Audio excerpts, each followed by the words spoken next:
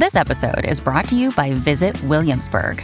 In Williamsburg, Virginia, there's never too much of a good thing. Whether you're a foodie, a golfer, a history buff, a shopaholic, an outdoor enthusiast, or a thrill seeker, you'll find what you came for here and more. So ask yourself, what is it you want? Discover Williamsburg and plan your trip at visitwilliamsburg.com. Welcome to the Homeschool with Moxie podcast, where our goal is to inspire and encourage you with actionable strategies to take you from overwhelmed to confident in your homeschool adventure. I'm your host, Abby Banks, and this is episode 154.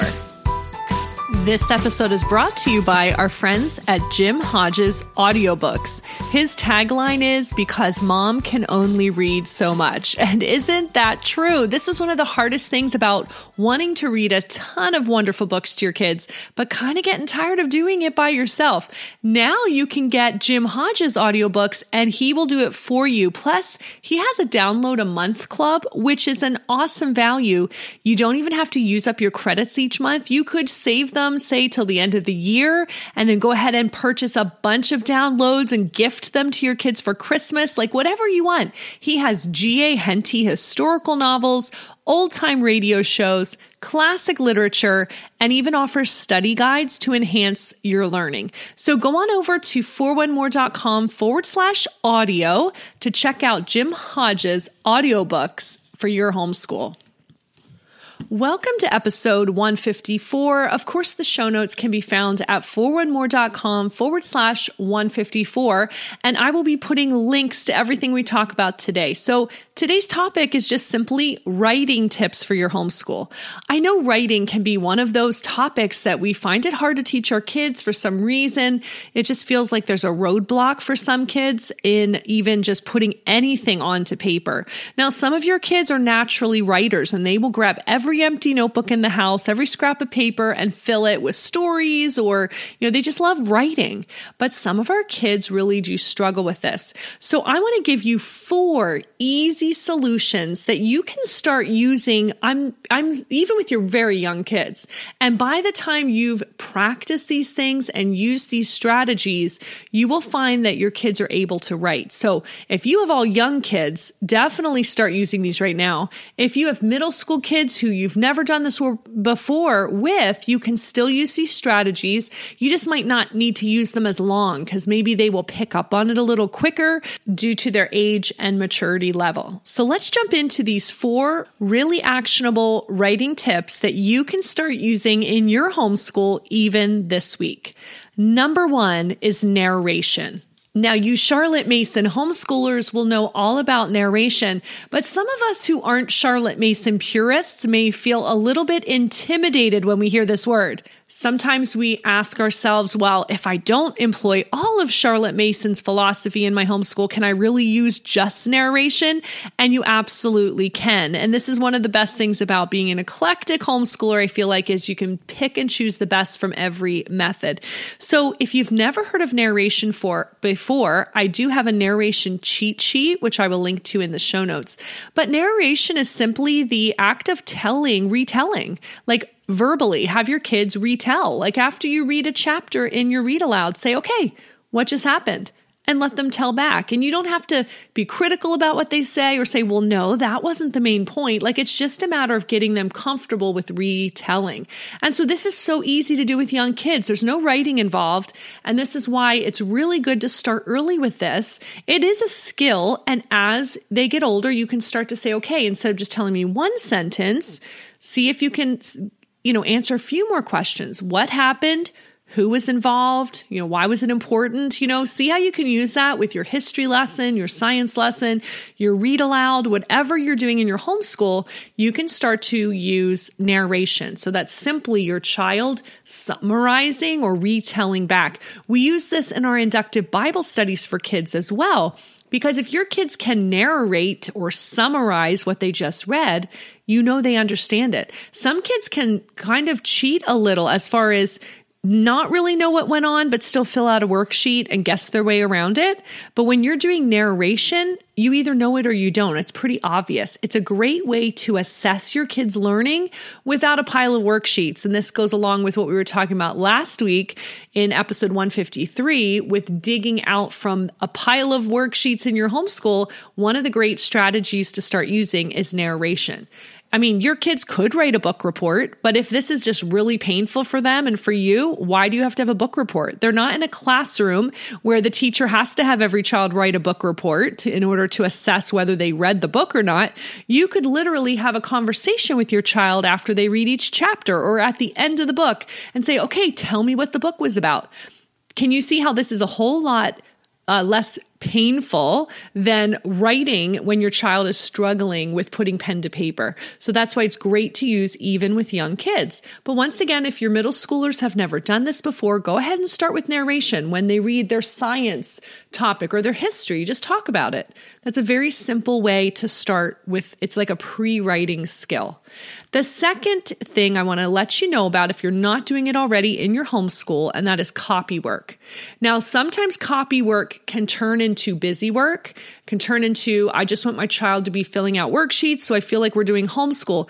But if you actually find really great writing for them to then copy, that's actually a valuable skill. So the real purpose of copy work is to familiarize your children with good writing. I believe I read that Ben Franklin actually learned to write this way. He would read a really good piece of writing. He would outline it. He would put away the original. He would look at his outline and he would see if he could, rewrite it and do a good job. And he kind of trained himself to be a good writer this way. Now with copy work, you could eventually do that, or you could simply find really great literature, really wonderful, writing, a paragraph, a sentence, depending on your child's age and their ability, right? Young kids have one really well-written sentence. Older kids, they can copy a paragraph from the literature they're reading or their history, whatever they're reading, if it's well written. So your kids learn spelling and punctuation and composition. They are learning vocabulary and sentence structure and grammar. Think about what they're learning. They're also practicing their handwriting. So as long as you're picking really great things to copy, copy work is an awesome tool to use as you get your kids ready for more advanced writing. So number 1 is narration. This is verbal. Number 2 is copy work. Okay, they really are writing, but they don't have to come up with the ideas on their own. They're just getting used to what does a really well-written sentence look like, and composition that's done really well. What does that look like? That's copy work. The third step in kind of helping your kids get along in writing a lot better is to use dictation. Now, this is where you will verbally give the sentence and your child will write it down. And of course, you can repeat it, but you want to get to the point where you don't have to repeat it a whole lot. They're able to remember that sentence in their mind and then put it on paper. We use All About Spelling in our homeschool, and we've talked about how awesome we think it is. And All About Spelling uses dictation. So my kids are doing this from about first grade. They're learning how to do dictation with simple sentences, and then the sentences get longer. And I've noticed that they're able to remember a lot and put it down on paper, and it really does grow. That skill really does grow as you're able to repeat it over and over throughout their schooling. So you can do the same thing as you would have done with copy work. Instead of giving them the sentence and they look at it and they write it down, you're just going to say the sentence slowly, repeat it a couple times as needed as they get used to it. You don't want them to be frustrated, and then have them learn to listen and write it down. Now, eventually you can turn this dictation into their own sentences. So for example, go back to narration. Maybe you just read Little House on the Prairie. You just read a chapter with your child and you say, okay, what happened in this chapter? And she gives you a sentence. You then can write it down as the adult and then turn around and you say it, do it as a dictation exercise, and your child then writes it down. So they're essentially writing their own sentence, but instead of that paralysis that sometimes happens where they're like, oh, I have to put it on paper and it's a blank sheet of paper, you're writing down what they say verbally, And then you're turning around and saying it to them as a dictation sentence, and then they write it down. So your child is essentially writing down their own sentence, but it takes away this pressure sometimes that some of our kids feel when they have to write. And as you do this over and over, they're going to start to see, oh, I really can write. I really can come up with the sentences in my head. Now the next step is obviously going to be them coming up with the sentence in their head and then writing it on paper without you as the middleman. Can you see how all of these steps are connected? You start with baby steps. You do narration till they're really comfortable. You do copy work. You can also do copy work at the same time as you're working on narration. And then you start to do dictation of someone else's sentences. Then you start dictating their own sentences back to them. And now number 4, the last tip, is to require them to do short reading summaries. This can be great for any subject. This is where whether you're using a textbook or you're using just beautiful literature and beautiful books from the library to study your science and your history and that type of thing. As you're probably wondering, like, okay, if I just use library books to study, say, the solar system instead of using an actual curriculum, how in the world will I assess my kids? Do I need to print out tons of worksheets? Here's where, once again, if you haven't listened to last week's episode, tune into 153 where we talk about not overwhelming your kids with worksheets. Well, here's what you can do instead. You can say, okay, after we read this book about the solar system, well, of course, you could just do a narration orally, but as your kids get older and middle school and older, you can have them write reading summaries. And this is where they're going to start to put those really well thought out sentences on paper. You can start really short and talk about how you make 3 sentences or a short paragraph, and then you start increasing the difficulty from there. You can even use reading summaries as your kids get into high school. This is applicable if you're putting together a course and it doesn't come with tests and quizzes and you're wondering, how do I give them a grade on the transcript? Well, ahead of time, you can make a rubric, like what are the guidelines? What do I have to see in this paper to give you, an A or a B? And it doesn't have to be a whole paper, but I mean like a reading summary. Decide on the number of words, decide what they need to cover. And once they've studied through a topic, have them explain the importance, the main points, what they've learned, kind of show that they understand the material. So you can use this even all the way into high school for an assessment for your kids.